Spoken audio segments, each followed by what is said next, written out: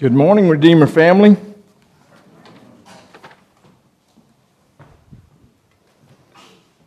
One of the things I used to tell my children as they would go out into the world, by the way, 1 Timothy 6:11, if you want to, you can go ahead and put your finger there. It's going to seem a little bit like it takes us a long time to get to that text today.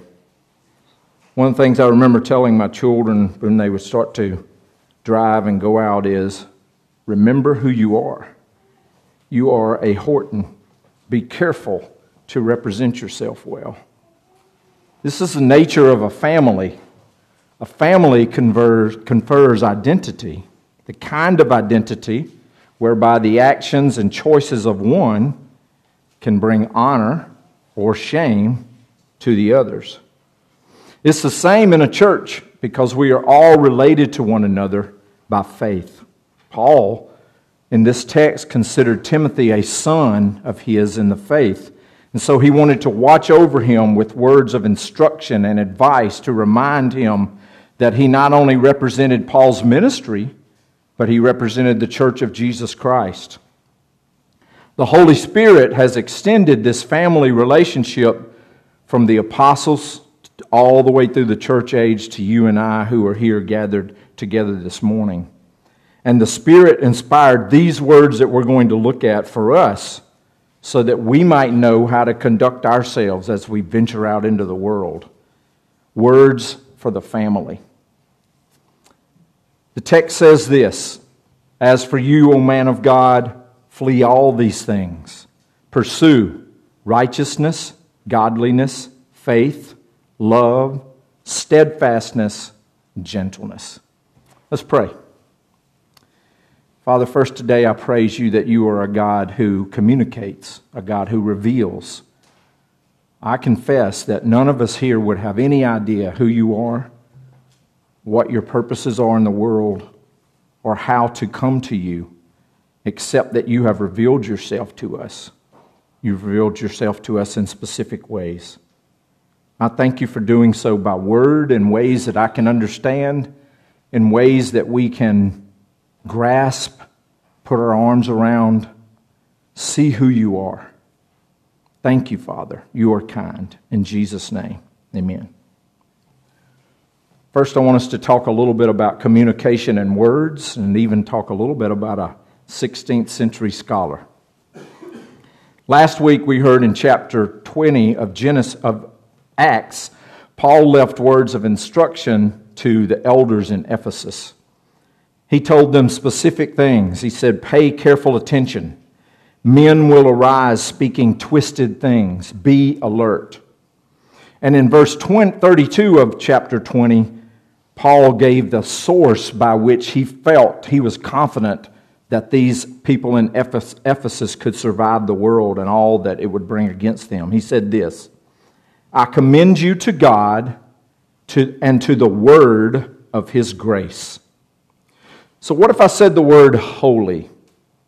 What mental image comes to your mind?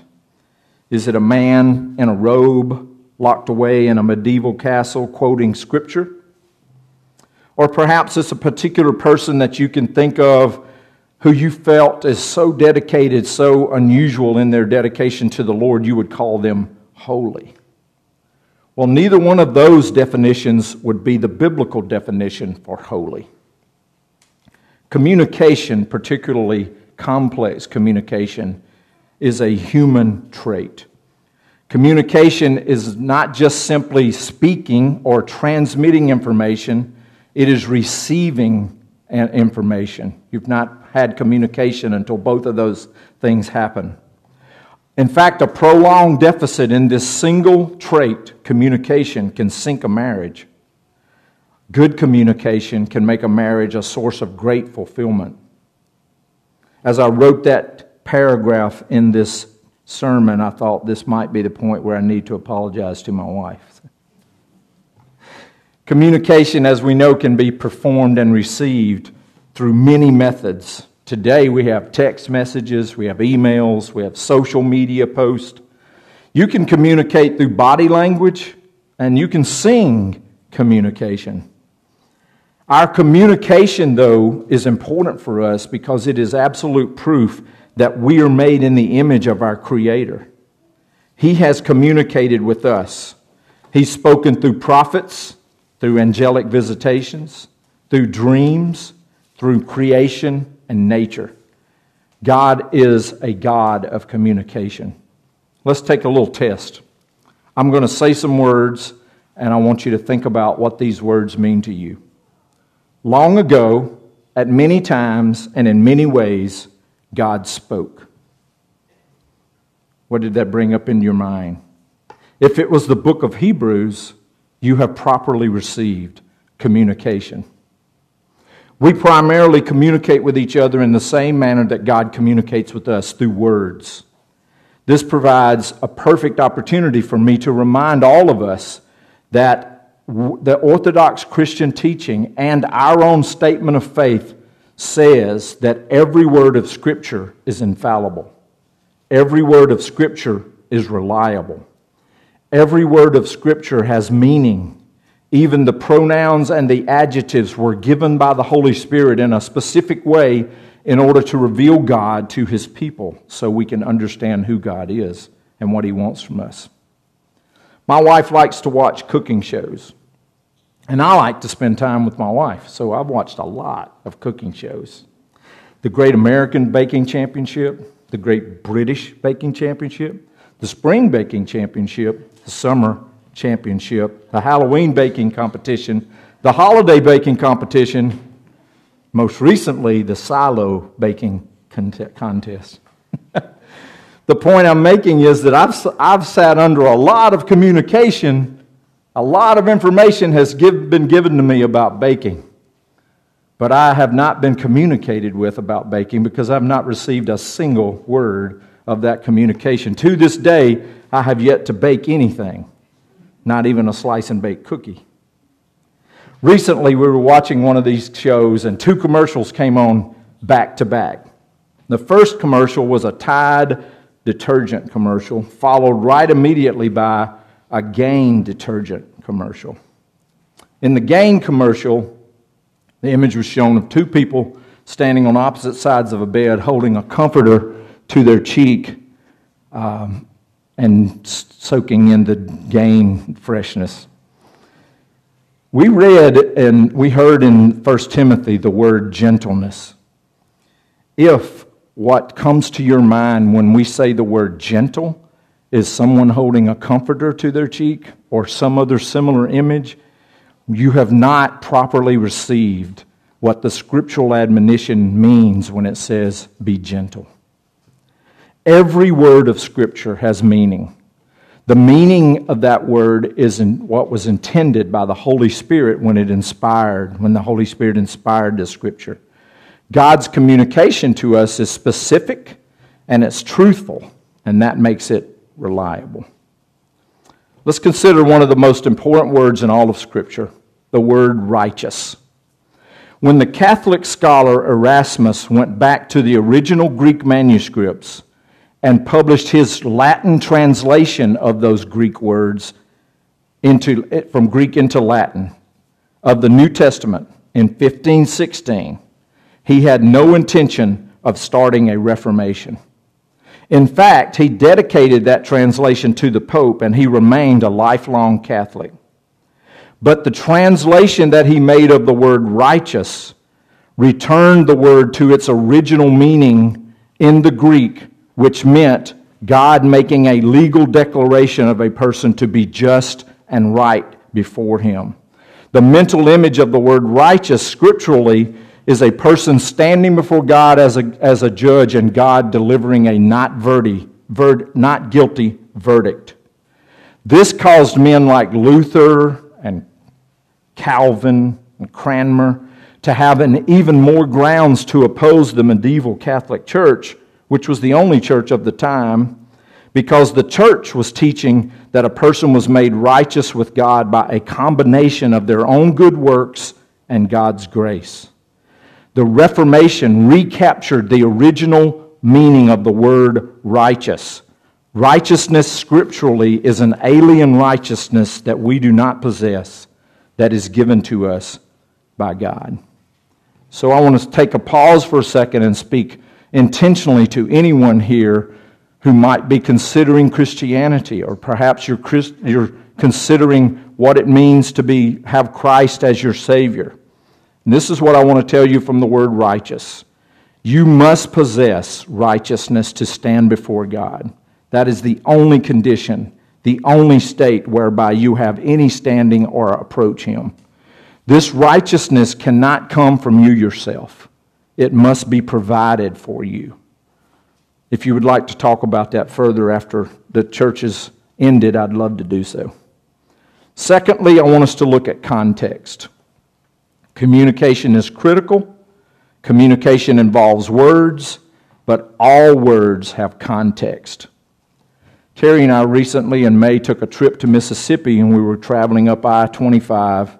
We pulled up behind a tanker truck, one of those big trucks, but instead of having a box on the back, it has a tank that's meant to transport liquids. On the back of the tanker truck, it said this: on the weekends, we deliver milk. So what mental image comes up in your mind when you think of those words on the back of a tanker truck? Perhaps cows in a pasture, or a dairy farm, or a tanker full of milk being delivered for processing. Well, the tanker wasn't traveling as fast as I like to, so I was going around him, and on the side of the tanker, I received a shock. It said, Al's Sewage Service. That completely changes what those words on the back of that tanker meant, right? Al's either a very funny guy, or he's got a terrible thing that he does to people on the weekends. Context matters for words. What about the words, I love you? Beautiful words, necessary words, words that go right to the soul of a person. But when these words are spoken in a context intended to manipulate, or a context that lacks any commitment, they become twisted words, even evil words.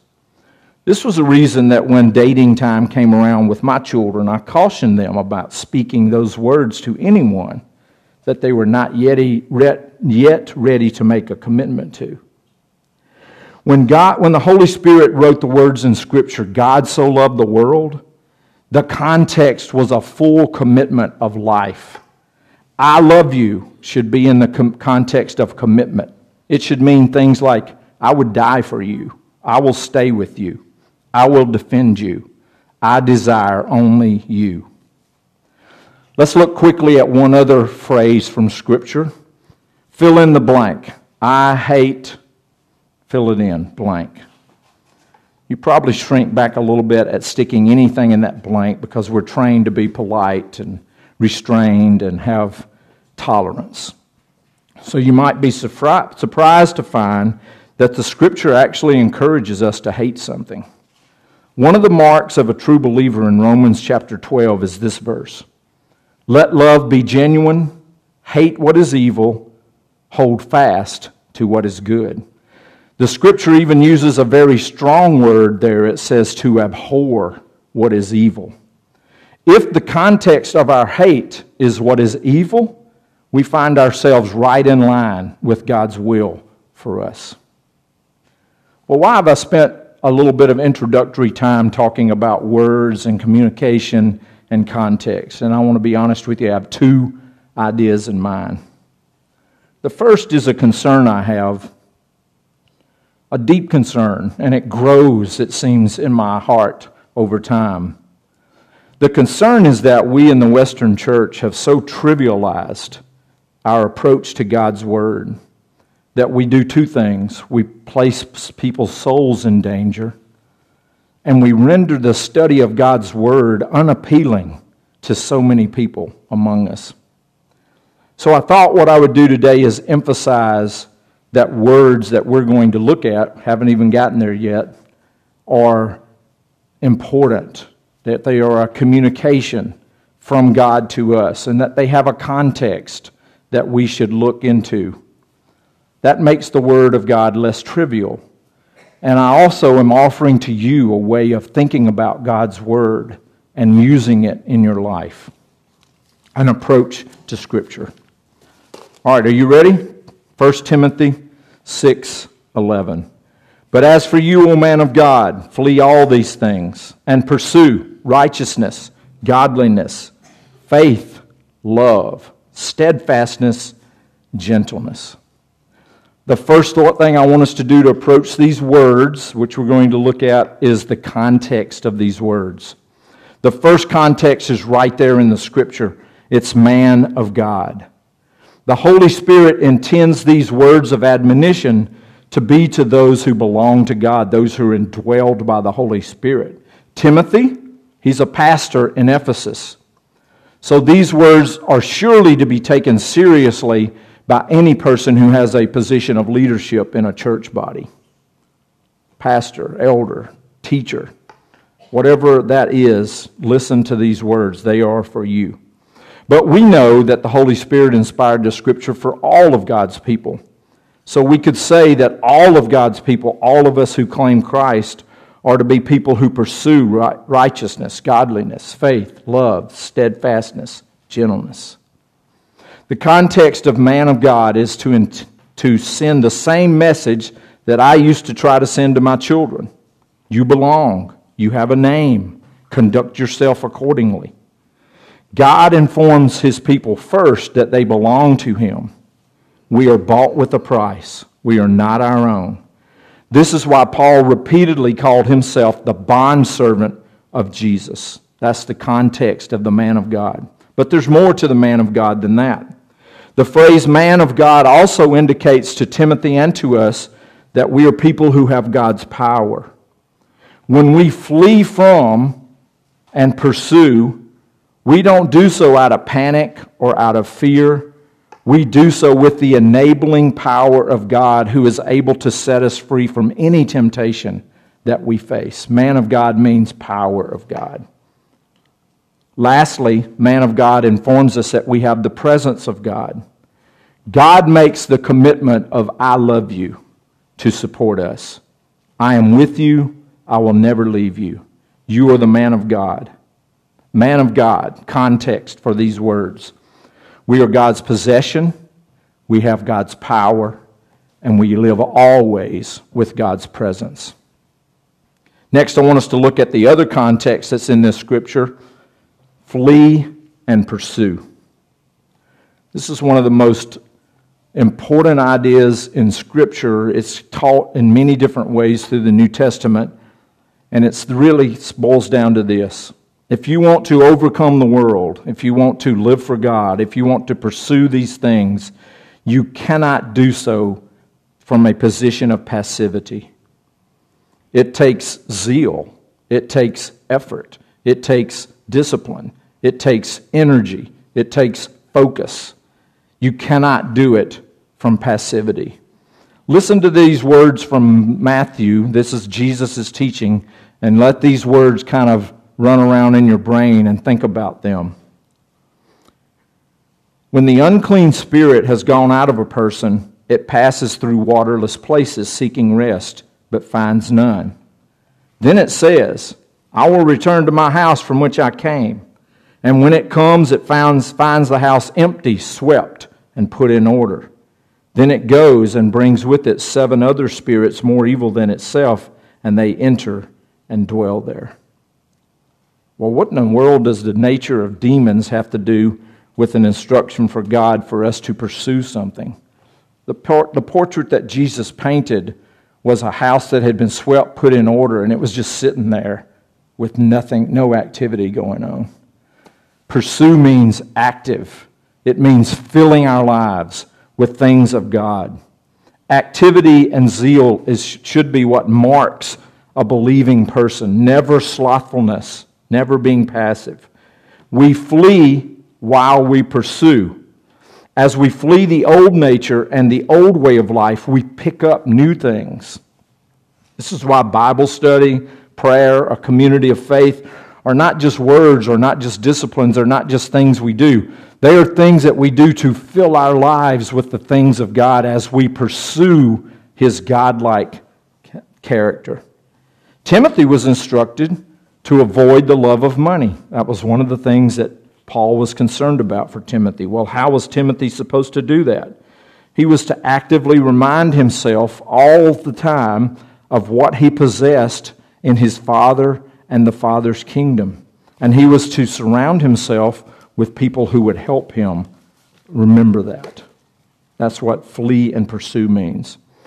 So let's look at the words now, the actual words of the text that we're going to think about today. J.R.W. Scott looked at this text, and this is what he said. We are to deny ourselves and follow Christ, to say no to ungodliness and yes to godliness and self-control, to take off the old clothing which belonged to our previous life and put on the new which belongs to our Christian life. Here we are to run away from evil and run after goodness. The portrait is not of a house that has been swept and put in order and nothing happens. The portrait is one where there's a lot of activity going on in the heart. Last week, Pastor Chris told us that there was a context that Paul was speaking to Timothy from, and that was the context of false teachers who would come in into the church. Pastor Chris told us that false teachers contradict sound doctrine, they contradict godly practice, they promote controversy, and they use ministry as a source to fill their greedy hearts. We are to run away from what is false by pursuing what is true. First word, faith. Faith is the internal status of trust in God. We believe, as His people, that His view of the world is the right view. We believe that His path leads to joy and peace. We know His word, we know His promises, and that's where we stand. So, if we were going to overcome the love of money, one of the things that Timothy was warned to avoid, and I want to use this one because this is particularly a temptation. It is particularly a place where we can trip up in our Western society and in the Christian church. How do we overcome the love of money? Well, we believe His word and we trust Him when He says, all that is in the world, the desires of the flesh, the desires of the eyes, and the pride of life is not from the Father, but is from the world. And the world is passing away along with its desires. But whoever does the will of God abides forever. We see those words. We embrace those words. We trust that God is telling us truth and right and good, and we stand on those words. We do so by trusting our Savior, who said this, do not lay up for yourselves treasures on earth where moth and rust destroy and where thieves break in and steal, but lay up for yourselves treasures in heaven where neither moth nor rust destroy and where thieves do not break in or steal. If there is any truth that we should be considering at our time and in our age, it should be this. Look at all of church history. We should have learned the lesson by now that at any time, at any moment, even suddenly, we could lose everything that we possess. It could happen through a stock market crash, or it could happen through the government coming and taking it. Faith reminds us that all that we have in this world to be lost is nothing compared to the kingdom of God and to the kingdom of our Lord. Fleeing and pursuing means that we continually evaluate life with that type of a mindset, trusting the words of God, reminding our heart, reminding our mind, singing the words of truth over ourselves to keep our minds focused. Paul spoke the same truth to Timothy just a little bit earlier in Timothy chapter 6. He said, godliness with contentment is great gain, for we brought nothing into the world, and we cannot take anything out of the world. Faith means, yes, that's true. I'm standing on that word. If the communication we receive from the world contradicts what God has said to us, we flee from it and we pursue faith. The second word is love. It's important to pay special attention to how the Scriptures seem to tie faith and love together in a bundle. This is all often the case. This is instructional because it's telling us that only affection can ultimately cause us to flee what is ungodly and pursue what is godly. Faith and love and faith, they go together. I trust God because I know God, and when I know God, I love God. Although we cannot deny that fleeing the world is surely tied to such things as habits and discipline, avoiding temptation, even willpower, it is only love acting in faith that will bring us lasting success in overcoming the world. Faith informs the mind, love informs the heart. Repeating to ourselves the wonders of God's grace and His mercy fortifies our soul as we pursue what is right. What quality was it that the false teachers lacked? It was love. They weren't motivated by love for God, nor were they motivated by love for other people. We must flee the kind of religion that disconnects the heart and the mind. When the affections of the soul join with a mind that is saturated with God's truth, it becomes a bond that isn't easily broken. Unrestrained love will joyfully submit to God in faith. Do you desire godliness? That's one of the words that we looked at last week. Well, set your heart on Jesus. The things of earth will grow strangely dim in the light of His glory and His grace. Love is the highest virtue for a reason. It is only love that contains the power to enable us to flee from our fallen self and pursue being a bondservant to the Lord Jesus Christ. Only love will do that. The next word is steadfastness. Tying ourselves to Christ, here's the hard truth in these words, will bring hardship. Paul knew this well. He experienced it personally, and Jesus warned His church of this truth.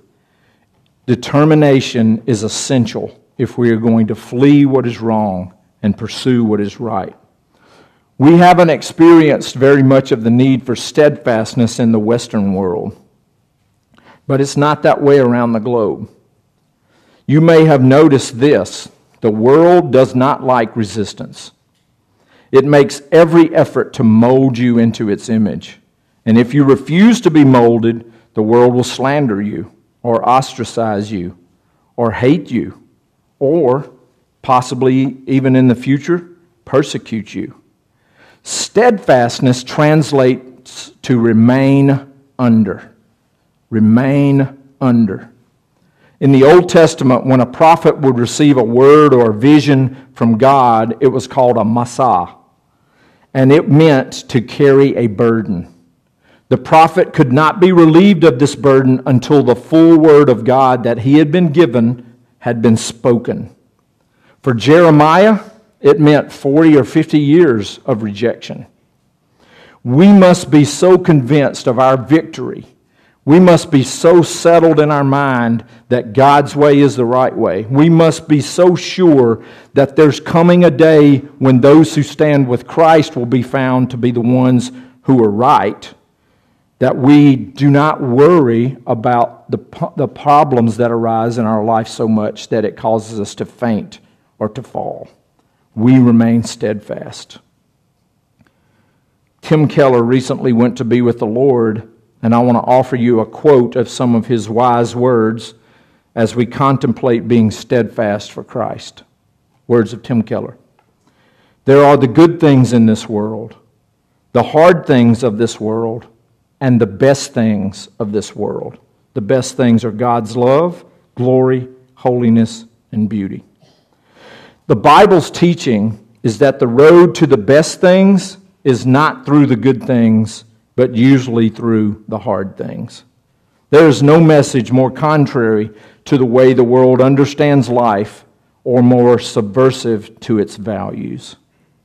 When we decide to flee the things of the world and pursue God and godliness, we become subversives in the culture in which we live, because the culture hates God.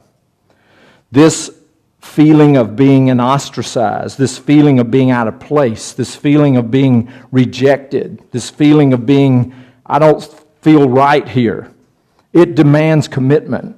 Jesus spoke of this. He said these words, No one who puts his hand to the plow and looks back is fit for the kingdom of God. So our challenge is to do what's unusual, to be people of our word, to stand by our commitments. The last word here is gentleness. It's the word I teased you with a little bit earlier. Do you imagine somebody holding a comforter to their cheek? Gentleness. Well, I'm going to ask you to turn to John chapter 18 with me. This is the biblical picture of gentleness. John chapter 18. We're going to start with verse 3 and go down to verse 12.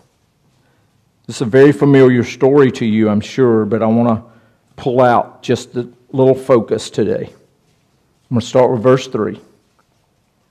So Judas, having procured a band of soldiers and some officers from the chief priests and the Pharisees, went there with lanterns and torches and weapons. Then Jesus, knowing all that would happen to him, came forward and said to them, "Who do you seek?" They answered him, "Jesus of Nazareth." Jesus said, "I am he." Judas, who betrayed him, was standing with them. Now Jesus said to them, "I am he," and they drew back and fell to the ground. So he asked them again, "Whom do you seek?" They said, "Jesus of Nazareth." Jesus answered, "I told you that I am he. So if you seek me, let these men go." This was to fulfill the word that he had spoken, "Of those whom you gave me, I have lost not one." Then Simon Peter, having a sword, drew it and struck the high priest's servant and cut off his right ear. The servant's name was Malchus. So Jesus said to Peter, "Put your sword into its sheath. Shall I not drink the cup that the Father has given me?" So the bands of soldiers and their captains and the officers of the Jews arrested Jesus and bound him. This is what we are being called to by the word gentle. A band of armed thugs arrive in the garden. Jesus steps up, and by saying three simple words, "I am he," he demonstrates that he has the power to destroy them if he wants to. At just these three words, they all fall down. But instead of striking out, instead of destroying, instead of using his power, Jesus chooses to heal the one that has been wounded and surrenders himself to be bound in order to serve his mission. Gentleness means that we are people under power. We are restrained. We are controlled. We do not hurl back insults. We do not strike back in revenge. We are not troublemakers in our communities. We follow Christ and we restrain ourselves in order to serve his purposes in the world, in order to pursue gentleness. We are gentle because we believe God. We believe his promises. We are gentle because we love him and we love others. We are gentle because we remain steadfast under our burden that God has given to us. I'd like to make some application now of what we've talked about this morning. The first one is I want to challenge you, all of you, and myself too, to be a student of God's Word. It is his revelation. It is his communication. It is important and necessary for our very souls to survive. So as you read a text in the Bible, ask yourself good questions. What is God's truth that he's saying here? Why did Paul not just say Timothy instead of calling him man of God? What was he trying to communicate to Timothy? Why did he use the images of fleeing and pursuing? What's the message that's contained there? Don't just simply fly through the Word or trivially read it and move on. Study the Word, soak it up, saturate it, let it fill your heart and your life. And I particularly make that challenge to you younger people here today as you're getting started. Number 2, I want you to avail yourself of every opportunity to engage with the Word of God. We open the Word of God here on Wednesday nights. Our children are taught the Word of God on Wednesdays in a group. In Sunday school, we emphasize the Word of God, and we try to make the Word of God central to everything we do in the worship service. Avail yourself of every opportunity you have to be involved and engaged with the Word of God. My third application is that it is Father's Day, so I want to challenge the men. You have been given a place of honor, given to you by God Himself. Be passionate about the Word of God in your family and in your church. Be passionate about implanting the Word of God into the lives of those who live with you. You do not have to have an education. You do not have to be a scholar. You do not have to understand the Greek. None of that applies to you taking hold of the Word of God and teaching it to your family and speaking to your family about it. That is a place of great honor that has been given to you by the Lord. My last application is something I hope to give you as a gift. It'll be a free gift, and you can freely choose to not take advantage of it if you wish to. In my Bible, I have started over the years collecting things that meant something to me and helped me make it in certain situations, things I wanted to remind myself of. So in the front of my Bible, I have a list. It's entitled, How to Identify Your Idols. What do you worry about most? What if you failed? Would it cause you to feel that you didn't even want to live? What do I use to comfort myself when things go bad? A way to identify what's an idol in my life. Another one is, love not the world. Why? Well, I've listed 20 reasons that the Bible gives us to not love the world. Things like that are in my scriptures. So I thought what I would try to do is to give you this one verse, 1 Timothy 6:11, as a gift and organize it in this way. I've got 50 copies on the table. If you're interested in having something like this, you can take it. It might be a reminder to you for the future. Here's what it will say. Our status, man of God. We are blessed, chosen, holy, blameless, loved, forgiven, adopted, redeemed, purposed, sealed, and guaranteed. That's Ephesians 1:3-14. Our task, to flee and pursue. Romans 12:1-2 tells us that we are to present our bodies a living sacrifice, holy and acceptable unto the Lord, that we are not to conform to this world, but we are to transform our minds so that we may be able to test what the will of God is. That's our task. Our standing is righteousness. We are made righteous in Christ. Romans 5:19. Our mindset is godliness. 2 Peter 1:3-4. We have the power and the knowledge that has already been granted to us to obtain everything we need for godliness in the world. Our foundation is faith. We stand on what we believe. 1 Peter 2:6. Our assurance is love. Christ is in us, and He has filled us up to the fullness with His Holy Spirit. We cannot even comprehend the depth of the love that Christ has for us. Ephesians 3:17-19. Our goal is to be steadfast. 1 Peter 5:8-11 calls us to be resistant, confirmed, and established. And lastly, our demeanor, how we act in the world. And that's the word gentleness. Colossians 3:12. Compassionate, kind, humble, and patient. It's my hope that that will mean something to you, and it's free to you on the back table as you leave. I'd like to close with a short prayer from the Valley of Vision. Let's pray. Give me deeper knowledge of you as Savior, Master, Lord, and King. Give me deeper power in private prayer, more sweetness in your word, a more steadfast grip on its truth. Give me deeper holiness in speech, thought, action, and let me not seek moral virtue apart from you. Amen.